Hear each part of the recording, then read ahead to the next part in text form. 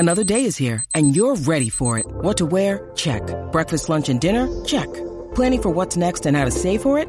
That's where Bank of America can help. For your financial to-dos, Bank of America has experts ready to help get you closer to your goals. Get started at one of our local financial centers or 24/7 in our mobile banking app. Find a location near you at bankofamerica.com/talktous. What would you like the power to do? Mobile banking requires downloading the app and is only available for select devices. Message and data rates may apply. Bank of America N.A., member FDIC.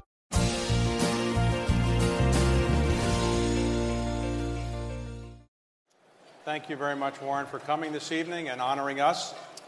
And I don't think you need much of an introduction, but I just will say that I think it's fair to say that you are the most respected investor in the world, and I think the most respected businessman in the world, not just because you've made a great deal of money, but because you've done it with enormous integrity and humility, and as people will see tonight, with enormous sense of humor. Welcome to Money is Not Evil podcast, the show where you will be inspired to change your life. And in addition to being a business person that everybody would aspire to be, he has in recent years become, with Bill Gates and Melinda Gates, the largest philanthropist in the world.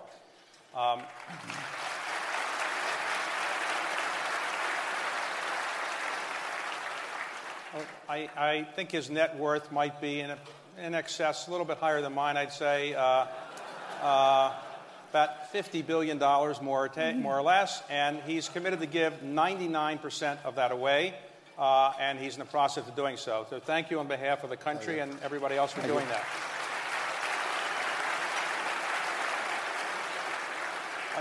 Your background is pretty well known, but some people may not know that you actually spent much of your formative years in Washington, D.C. Your father was elected to the Congress, so you moved here.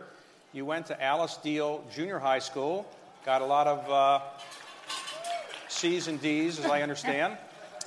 And then you went to Woodrow Wilson High School, finished 16th in your class, but you were... Class of 17, we might add. Right. Well, you were working. You were delivering papers in the morning and delivering papers in the evening and so forth. And my question, really, to begin, is that many people who grow up in Washington love living here and they want to stay here. So they hope to aspire to be the head of a lobbying firm someday, or the head of a congressional staff or something. Do you ever have any regrets that you might have been able to make something of yourself had you stayed here? Well, I'm still young, David. I may come back. Okay. I went out to Alice Deal today. First time I'd been there in 65 years, and I met the principal. I went to Wilson also today, but at Alice Deal I tried to get my record expunged, but I had no luck. Well, you told me earlier today that you lived in Spring Valley. Yeah, I lived at 49th Street between Van Ness and Fordham Road, yeah. And so today, with a camera crew, you knocked on the door of the person who was living in your house. What did that person say? Well, we had a good time. I mean, the house seemed to have shrunk, but she was very a wonderful woman. She's lived in the house for 30-plus years, and we got along very well. And then we retraced my paper out. So when you were growing up in Washington, you were already a business person. Well, I thought so. I didn't get a lot of public recognition as such. So you were making money, and as I understand it, you filed your first tax return when you were 14 years old? Yeah, it was for the year when I was 13, and 13. I filed it when I was 14. Yeah. Okay. And did you think the tax rates were too high then, or not? It hurt more in those days. I did deduct my bicycle and my watch as business expenses, and only because the statute of limitations is applied. I took them entirely. Apparently, I never used my bicycle for pleasure or my watch. I never looked at my watch except when I was delivering papers. So after you graduated from Woodrow Wilson, you then went to actually the University of Pennsylvania Correct. For a year and a half, and then you transferred back to the University of Nebraska. Why did you leave Penn? That was a great business school. Why did you leave? Yeah, I felt I would. I wanted to quit after 1 year, to give you the honest answer on it. My father talked me. He kind of talked me into going to college in the first place, and then he talked me into going a second year. But he said if I went a second year, then I could drop out. And so then I went back to Nebraska. That way I got out of college in 3 years, and so it sped things up. And I plan to live in Nebraska. So when you graduated from the University of Nebraska, you applied to Harvard Business School and were rejected. That's true. Has Harvard ever announced that they've regretted that decision? Well, I understand the development officer is kind of unhappy.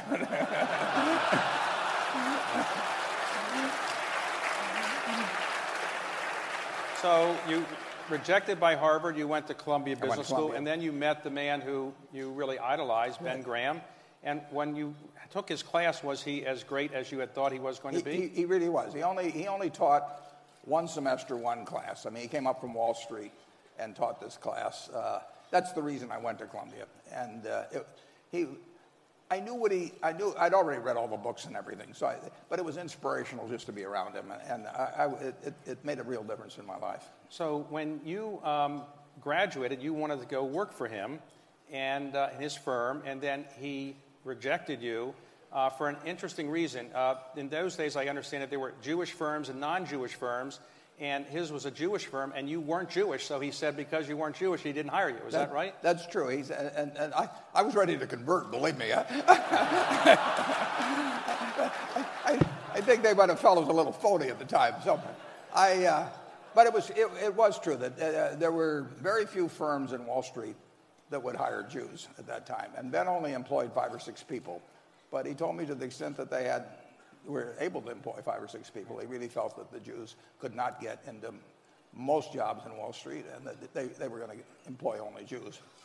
Well, his name was Ben Graham, but actually his real name was Ben Grossbaum. Well, his parents, I think they changed their name. Yeah, my son is named Howard Graham Buffett, named after Ben, and he's very glad that Ben's father changed his name. So you moved back for a while to Nebraska, but then he ultimately changed his mind, and you went to work for Ben Graham. I kept pestering him. Yeah, I made a real pest of myself. And in those years, what did you aspire to do? Did you aspire to become a very wealthy person? Would you want to be buying stocks? Would you want to buy companies? What was your aspiration in those early days? I loved just analyzing securities. I just spent hours and hours and hours. I kept turning the pages of Moody's, which instead of going, you had no internet then or anything else, so you had 2 sources of information, Moody's and Standard & Poor's. And we happened to have these sets of Moody's. They were in aggregate, probably about 8,000 pages, about 5 different manuals. And I went through those page by page. And, well, it must have been exciting. Yeah, it's a little strange. I mean, I actually went to Amazon a few years ago, and I found an old 1951 Moody's. Now, everybody else is going there for Playboy magazine, but I'm ordering the old Moody's. You've got a strange guy here. Well, when you were working in New York, you were attracted to one of the companies that Ben Graham was involved with, which was Geico. Absolutely. As I understand, you came down and knocked on the door Geico, and you just started talking with them. Yeah, it was really a lucky day. I was at the Columbia University Library, and I looked up Ben in Who's Who in America, and it had a whole bunch of things, but it said Chairman, Government Employees Insurance Company. So I asked the librarian, how can I learn more about this? I'd never taken any courses in insurance. And he said, well, there's this big BEST manual. If you read that, you can find out about the company. And there was 1 page on government employees insurance. So that Saturday, I got on the first train, and I came down to Washington, and I went to the headquarters of what was then called Government Employees Insurance. And to my total surprise, the place was locked. I mean, people didn't work. And people normally worked on Saturday. People in Washington didn't seem to work on Saturday. So I kept pounding on the door. And finally, a janitor came. And I said to the janitor, I said, is there anybody here I can talk to except you? Now, he didn't seem to get offended at that particular introduction. So he said, there's a fellow up on the I think, 6th floor. And he's the only one here. And he was a man named Lorimer Davidson. And Lorimer Davidson changed my life in a big way. He was a wonderful, wonderful man. And he talked with me for maybe 4 hours on a Saturday and gave me an education like I'd never gotten in school. And so you liked it so much, you eventually bought the whole company, right? It's one of those things, yeah. It took a few years. So when you were starting your investment partnership, I think you started around 1956 with a partnership. That's correct. Right? And as I understand it, if somebody had put $10,000 in 1956 and it stayed with you and kept stock that they could have gotten when you liquidated some of the partnerships, that $10,000 would be worth roughly $500 million today? That's about right. Wow. Yeah. So those people are very grateful to you who did that, right? I was grateful to them, though. I mean, they were betting on a 25-year-old, who looked about 20 and acted about 12, and then so I, and actually they were mostly relatives. I mean, it's my father-in-law and sister and her husband, my aunt. So your investment partnership you started buying companies and buying stocks. And one of the companies you bought was Berkshire Hathaway. And though your company is now very famous, it's named Berkshire Hathaway, that was not one of your best investments, was it? It was really dumb, yeah. I mean, it was what I used to call Graham's approach on buying very cheap stocks that weren't very good companies, cigar butts, because it would be like walking down the street and finding a cigar butt. There was one puff left in, and it didn't cost anything, and it was kind of disgusting, right. But it didn't cost anything. But I thought Berkshire Hathaway was that kind of a company, and it wasn't much of a puff either. Right. So, your company is named Berkshire Hathaway. You've sold that company many years ago. Did you ever think of changing the name? No. I don't do much of that. Okay.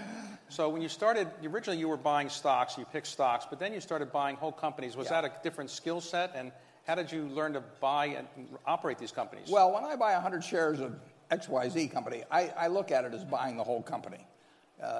And so I've always looked at buying stocks as buying businesses. So it really wasn't a different situation. Now, I couldn't resell it, and I couldn't, if I owned the stock, I couldn't change managements, which I could if I owned the whole company. But it was basically the same approach. I'm a better investor because I'm a business person, and I'm a better business person because I'm an investor. They cross over. Well, today, Berkshire Hathaway has how many different companies that are part of the Got about 75, but some of those own more companies. So you have 75 companies. You have about 270,000 employees. 270,000 employees. How do you manage all that? You have a very small office. How many people do you have in your office managing all this? Well, we're now up to 24. We're on one floor. We're never going to leave one floor. I tell them they can hire all the people they want, but we're not going to leave one floor. So if they want people sitting on their lap, go to it, So do you sit in your office during the day looking at new ideas for companies? Is that how you spend your time? I like to read a lot. So I read newspapers, and I read all kinds of financial information. And basically, I'm looking for one good idea a year.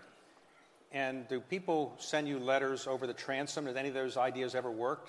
Occasionally, but not very often. But I only need one a year. Okay. We're in June, incidentally, David, if you want to help me out. Okay. All right. Okay. Well, we have a couple of companies we'd like to sell to you, but you don't pay high prices. But so in your office, do you have a computer in your office that you use? Not in my office, but other people in the office have them. Okay. So I know you're not a famous technology person, but do you have an iPad or do you do internet things? Oh, I do internet things. Yeah, I love the internet. I mean, the internet, it's fascinating to me because it's probably affected my life, almost as much as, say, Bill Gates. When Bill and I appear together, sometimes we use the trick question of, aside from email, which one of us is on the computer more, and the answer is me. Because you play bridge on the computer. I play bridge on the internet. And every night you spend... Yeah, a couple hours a night. And after all these years of doing it, are you a champion? No, I'm not even close. I just have a good time it's the most interesting game I've found. And do people know that they're playing with you over the internet? I use the name T-Bone, and it's gotten around that I am T-Bone. Yeah, I used to put my age as 103, so when I did something dumb, people would say, for a guy 103, he's not bad. But So you met over the years Bill Gates. How did you first meet Bill? How did you first meet him? I met him on July 5th, 1991. Meg Greenfield, who some of the people here probably knew, had a house out in Bainbridge Island out right there in Seattle. And she'd called me in the late 80s, and she said, Warren, I love Seattle. Do I have enough money to buy a second place? And I said, Meg, anybody that calls me and asks does have enough. It's the ones that don't call. So she bought this house, and she wanted to show it to me then in 1991. So actually, Kay Graham, Raleigh Evans, maybe one or two others went out there and visited Meg. And then Meg knew the senior Gateses. So she called up Bill Sr. and Mary Gates and said, I've got this crew out here, and could we drop down? And Mary said, fine. And then Mary called up Bill and said, Warren Buffett's coming down, and would you like to come down? He said, hell no. What do I have in common with that guy? You know, he doesn't understand technology. You know, he's hopeless. And Mary was very determined, and she said, you know, you're going to come, Bill. And so they negotiated a while, and finally they got down to where he said he'd come down for, I don't know, an hour and 27 minutes or some other thing. And he came down, and we hit it off, and we were still talking 10 hours later, and we became good friends. But he never convinced you to buy Microsoft stock or buy technology companies? He didn't try to. He tried to get me to use a computer. Does that work? Eventually. When I learned I could play bridge on it, I got interested. I still don't understand what happens with it, though. I thought he originally said, I'll get the most beautiful woman working at Microsoft and come and install That's what he did, but he was engaged to her, so Melinda, so it didn't work. So as you got to know Bill better, did he influence your views on how to make investments, or influence your views on philanthropy? I wouldn't say too much. We have a group of maybe 50 people that started getting together in 1968. We meet every other year. Don Graham was here tonight as the Buffett group. Yeah, and at those meetings we would talk about various subjects, and philanthropy was an important subject. So I think it was maybe in 1993 or something like that. We had a meeting. I think it was in Ireland at that time, and I actually brought along the Gospel of Wealth for everybody to read. We discussed it then. But so our thinking sort of evolved together in a way. But have you ever regretted not getting involved in giving away money earlier in your life, or you've done it? My wife regretted that. She thought I should. She liked the idea of giving away. We both agreed on giving away all the money. I mean, once we had everything we wanted, and we've had everything we wanted. I mean, you know, and the surplus wealth I have has no utility to me. It has all kinds of utility to the rest of the world if used properly. Right. So we agreed on that early. She would have liked the idea of giving away more of it earlier, and I felt that I was going to be a better compounding machine than most places, and that there would be a whole lot more to give away later on. So I told her, I'll pile it up and you unpile it. You know. Okay. All right.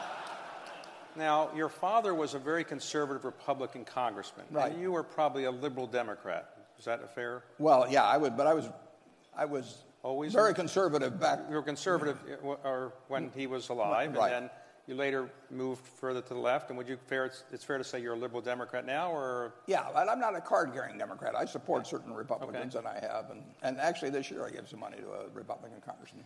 And you've become famous recently in Washington for, among other things, the Buffett rule, which says that people's, tax rates should be at least as high as their secretaries. Yeah, in terms of the aggregate of payroll and income taxes. I couldn't get a disease named after me, so I had to settle for a tax. I mean. And have any of your friends suggested that you compensate your secretary in capital gains kind of things so she could pay a lower rate? She's been suggesting that lately, yeah, right. yeah, she's always on the phone with some tax advisor now. Now, the interesting thing is people have speculated about how much money she made, but the tax rate actually above $106,000 for most people goes down if you take the aggregate of payroll and income taxes, because the payroll tax is the most regressive of all and quits at that point. And so actually between, say, 106 and 200, in most cases, the rate would go down.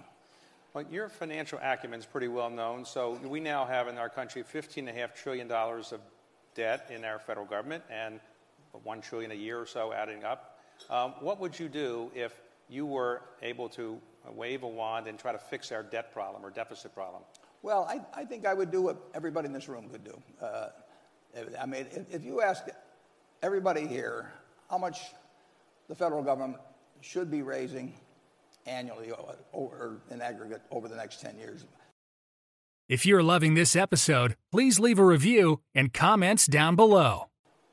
The answers would come in somewhere between 18.5% and 19.5%, which is close to what's been the situation since World War II. If you ask them how much the government should be spending, they'd probably come in at 21%. Someone come in at 20.5 or 21.5.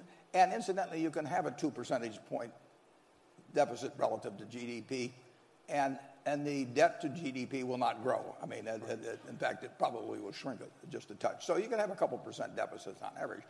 And I would take the plan that 90% of the people here would come up with to get to that 19% of revenue or to get to 21%. It can be Simpson Bowles. It can be a bunch of different things.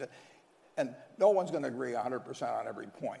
But I think we do agree on the fact that we probably should be raising 18.5% to 19%, and we should be spending 21 or thereabouts. And that means getting more from taxes, and it means cutting expenditures. And the problem is that the Democrats don't want to talk about what expenditures they would cut, and the Republicans don't want to talk about increasing revenues. So would you be in favor of increasing the capital gains tax, or no?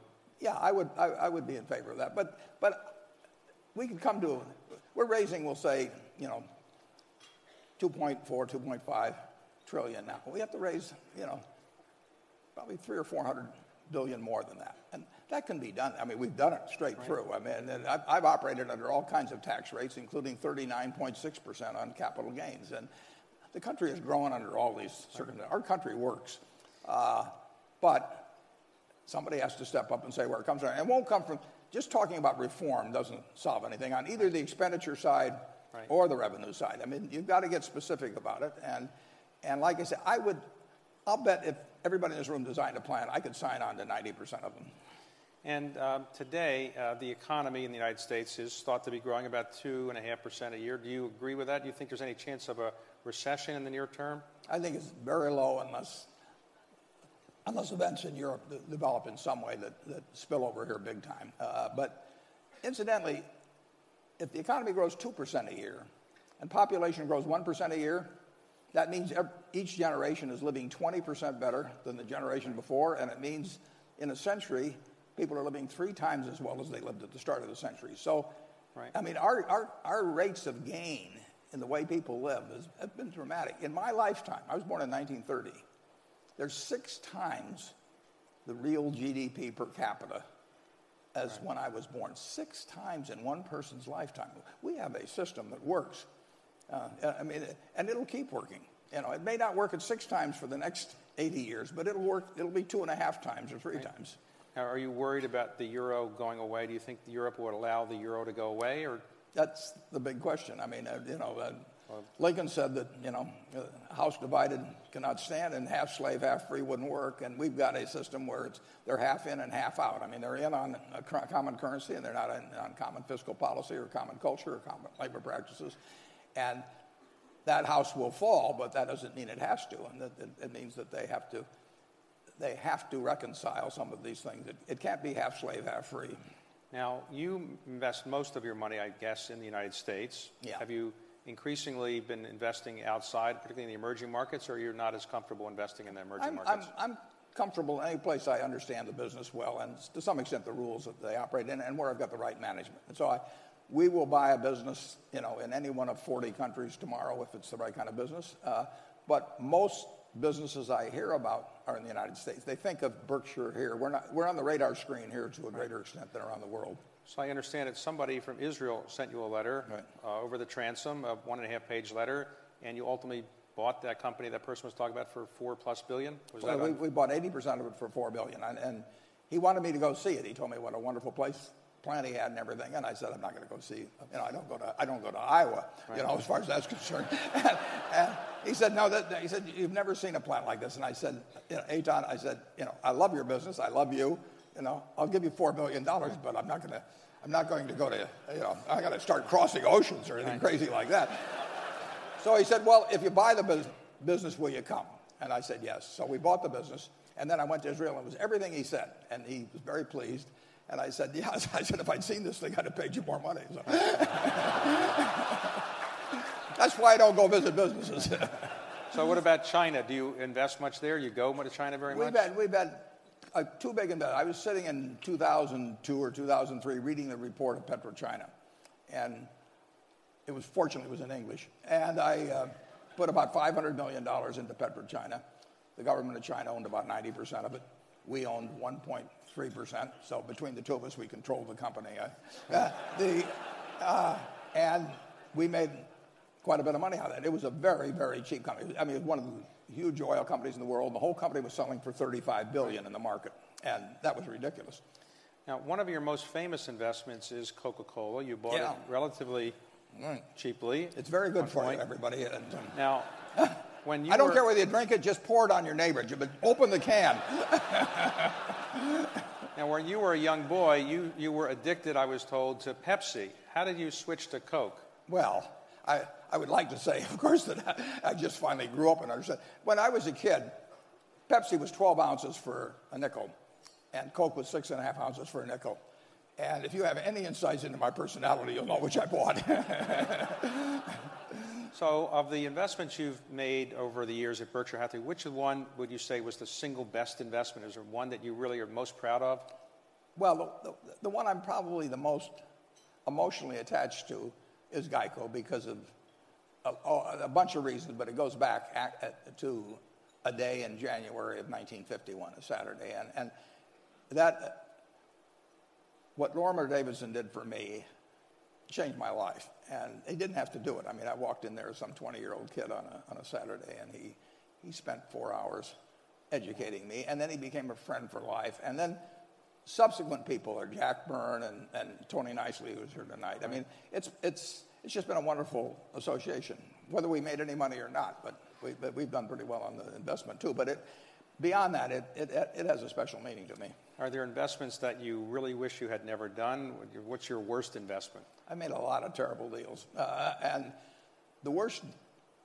It's hard. Probably the worst deal will be one I make in the future. But the current title, I bought a company, and incidentally, I did it. I mean, we do not have PowerPoints around or people explaining this stuff to me. I just go out and do them. And we bought a company called Dexter Shoe. George Mitchell's here tonight. He knows the company. And we paid $400 million for it, which went to zero. But we paid $400 million in stock. And the stock we gave up is probably worth maybe $3 or $4 billion today. So whenever Berkshire goes down, I feel better about that deal. I mean, what about the deals you passed on? You famously passed on Intel when it was getting started, I thought. And other... Yeah, I knew Bob Noyce pretty well, and we bought it.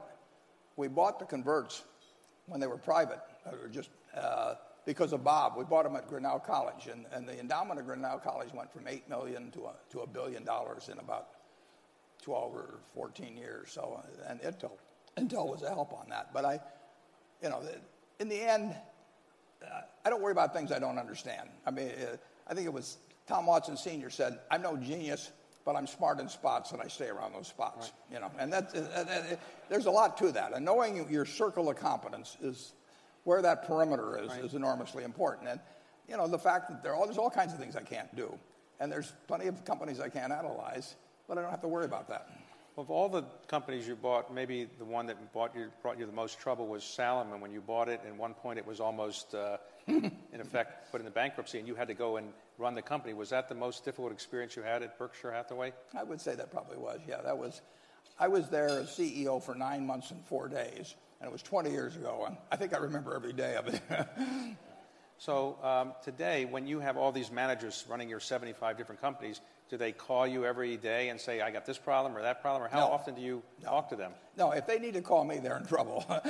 We buy businesses where the managers come with them, and there are some managers that I don't talk to once a year, and there's one I talk to almost every day. But after the one that I talk to almost every day, I would say the highest frequency would be maybe once a week. But they always call me. I don't call them.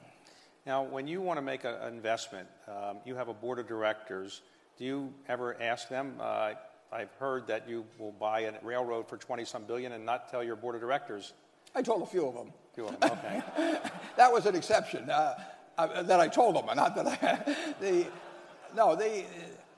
part of why we're able to make deals is because we can act fast. They know we have the money. They know we'll do the deal. We closed on October 6th, 2008, on a $6.5 billion investment in Wrigley in conjunction with Mars.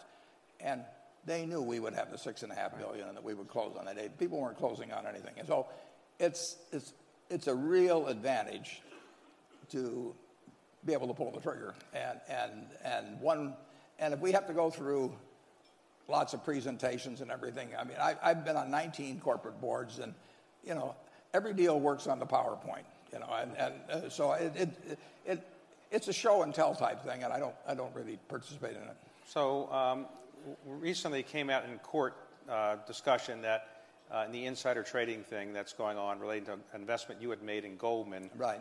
It came out that you had set the deal and you told the investment banker this is the deal, and they had to get back to you, but you said don't call for a few hours because you're going to Dairy Queen with your grandchildren. Is that right? That's true. You didn't want to be disturbed on a deal? Well, I knew what I would do, and I told them what I would do. And if they wanted to do it, fine. If they didn't want to do it, fine. I mean, we don't really negotiate at Berkshire. It's just I don't have enough time, to spend the rest of my life, negotiating with people. So I tell them what I'll do, and if it works, fine. If it doesn't work, fine. Then.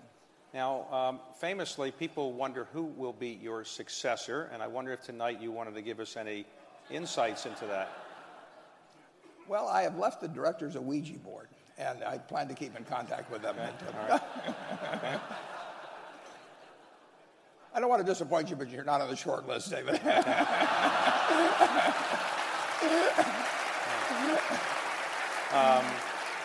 I be on the long list? So we're in perfect shape for it, though. I will say that we've got successors that are, in most ways are better than I am. But you expect that Berkshire will be around for 20, 30, 40 years as forever. a big... It's built to be forever. It has a special culture. It has directors who are committed to that. It has managers. We have an organization that would reject anybody that tried to tamper with that culture. And I think it is special, and it can stay special. So today, having achieved all that you have achieved, you've got the admiration of virtually everybody in the world for what you've done. What kind of motivates you to keep going? What are your aspirations over the next 5 years or so? I'm having the time of my life. I mean, I get to do every day exactly what I like to do with people who I love and who seem to like me pretty well. And it doesn't get any better than that. I tell the students that come to see me, and I have 48 universities come out every year, I tell the students, take the job you would take if you didn't need a job. And I've got the job that I don't need a job, and I've got that job. Now, you're giving away 99% of your wealth. You have 3 children, 7 grandchildren, and 9 great-grandchildren. That's it. And any of them ever say, maybe you could leave some of that to me, or they never? Well, I'm leaving some of it to them. And one of the things I do is that I don't write a will very often, but when I write a will, I give it to my children first before I sign it. They all read it. They're the executors. And I want 2 things. I want them to understand exactly what's in it, and secondly, I want them to agree with it. I mean, and if they don't, I want them to talk it out now, and we'll figure out what makes sense. And so every, 5 or 6 years or 7 years, whenever I do this, they read it, and sometimes there is something that they don't understand in terms of exactly what their duties might be or something of the sort. And then in terms of equating, I've got one son that likes a farm. I've got a farm that he'll get. I've got another daughter that likes the particular house. And I've got these various ways of equating that in percentages and all of that. And in the end, I think they feel very, very lucky in life. So the average person who doesn't have your investment skills and they want to not lose their money, would you recommend that they play the stock market, they buy mutual funds? What do you recommend to the average investor? Well, playing the stock market, playing is not a word I would choose. I would recommend that they put a similar sum, and maybe they'd be earning more as they went along, but save something every month and basically put it in an index fund. Right. They are not in a position to make judgments on stocks themselves. They're not in the game any more than I can prescribe in medicine or something of the sort. They will get a good result. The American economy has done wonderfully. I mean, if you take the 20th century, the Dow started at 66 and it ended at 11,400. Right. Now think of that. How could anybody get a bad result in investing starting at 66 and 11,400? But a lot of people do because they jump in at the wrong time or they think they know this stock versus that stock. But the average person should just consistently buy equities, which to me are by far the most attractive investment choice around, and put it in, and if they do that for 20 or 30 years, they'll do very well. But you don't subscribe to the efficient market theory that says that basically you can't beat the stock market? You subscribe to that theory that you can't, or you? Well, if I'd subscribe to that theory, I'd still be delivering papers. Right. Yeah.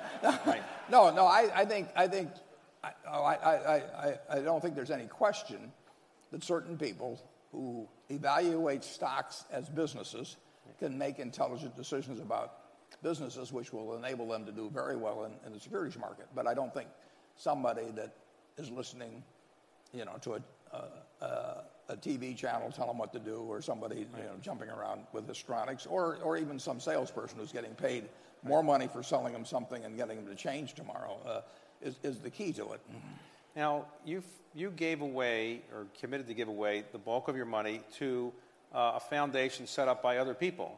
Why did you choose not to just have the money go to a foundation named after you that presumably you would control? And how did that idea come about?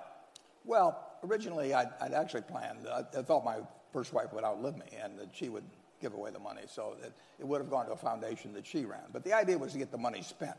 And you say it's run by other people, but if you set up the Ford Foundation or you set up the Carnegie Foundation, they're being run by other people. It's just that Carnegie didn't know who they would be, or Henry Ford didn't know who they'd be. So they are going to be run by other people if they extend beyond your lifetime. And I picked people that I had enormous confidence in the fact that they had a similar judgment about where money should go, and where I thought they would do a first-class job of administering it. And then, in the case of the Gates Foundation, I get people that are putting up their own money big time, who are very able people, who are working full-time at it themselves, who aren't charging me anything. And I've got these foundations that are run by my children that it's been wonderful for them, and they each have a separate foundation so that they can follow their own interests and not have to sort of roll logs as to who votes for this one or that one. And it's all worked out perfectly. And what was Bill Gates' reaction when you called him and said, guess what, I'm giving you $50 billion eventually? I think he said, what? No, I shouldn't joke about this. No, I don't remember exactly what he said, but I think he was surprised. Okay. And did he suggest you put your name on the foundation as well? No, I don't want my name on anything. There are all kinds of people that do want their names on it. So if you can sell it to some other guy, why should you give it to me where you don't get anything out of it? Okay, I understand. So as you go forward now, are there certain things that you would like to accomplish beyond what you've accomplished? Are there certain social problems you'd like to see being solved, or economic problems, or is your goal mostly to keep your company doing well and give away the money? Well, in terms of personally, sure. I want Berkshire. That is my painting in life. I've been painting it all my life virtually, and I want to keep painting it and have it become even more of what it already is. And so that's what I love. Anything that works positively for Berkshire in terms of adding better businesses, having wonderful managers around, anything makes them be in a position to get their full potential from their companies I love. And I'll do that as long as I can. I like the idea that basically the fruits of that, will be used by some very intelligent people to improve the lot of a whole bunch of people who didn't get the lucky straw in life like I got. And how old were you when you realized you were much better than other people in picking stocks and making these kind of investments? Did you realize that as a young person, or did it take much longer before you realized you were much better than everybody else? It sounds obnoxious, but I thought I was going to be pretty good early on. I went through this period at Wilson, Woodrow Wilson, where I was really bad at Alice Deal, but I was kind of working out of it at Woodrow Wilson. And I had these teachers that I caused some trouble to, but they did think I knew a lot about stocks. And of course, in those days, teachers put all their money in AT&T. That was the ultimate safe investment. So when I was feeling particularly obnoxious, I shorted a little AT&T and brought the confirmation, showed them to the teachers, made them worry a little. But you couldn't love anything as much as I loved investments and not get fairly good at it. I read every book in the Omaha Public Library on investments by the time I was 11, and we moved back here. And as soon as I got back here and my dad was in Congress, I said, get everything in the Library of Congress. I want to read it. Well, there's one company in Washington we didn't mention.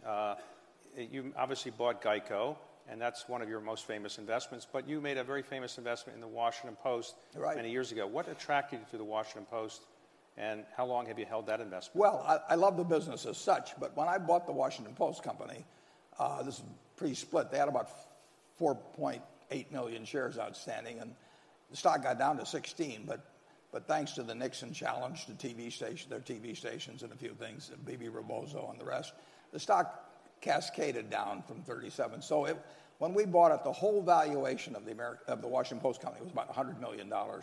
Now, if you'd asked any reporter at the Washington Post to go out and do a story on what the Washington Post company's constituent businesses were worth, they would have come back and said $400 or $500 million.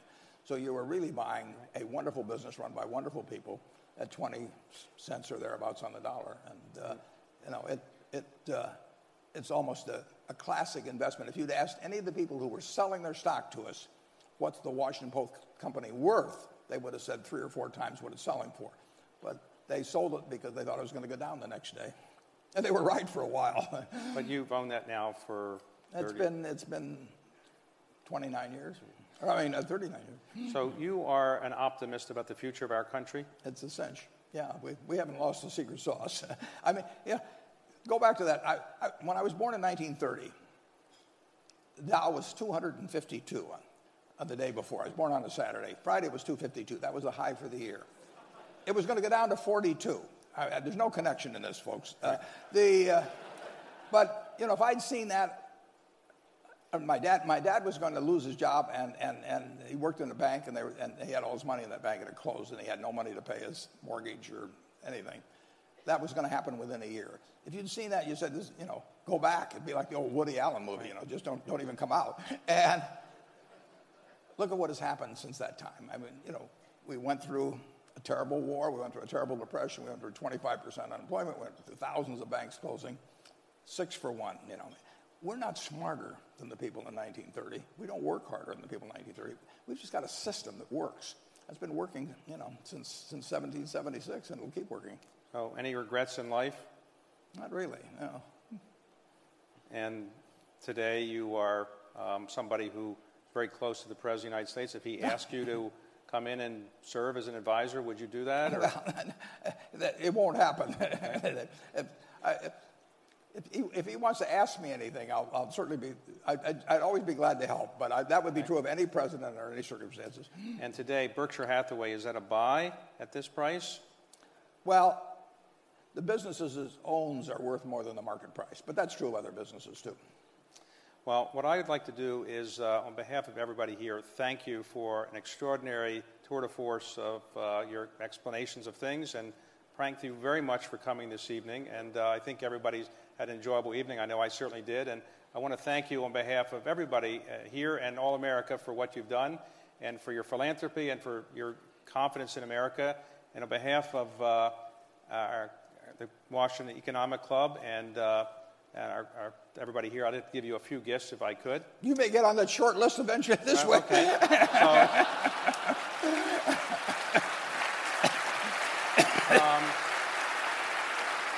This is a Woodrow Wilson high school jacket we've had made up for you.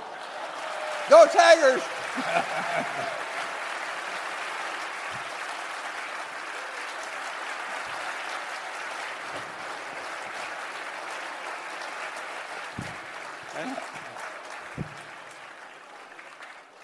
And we have here a copy of the original map of the District of Columbia we'd like to give to you as a gift from the club.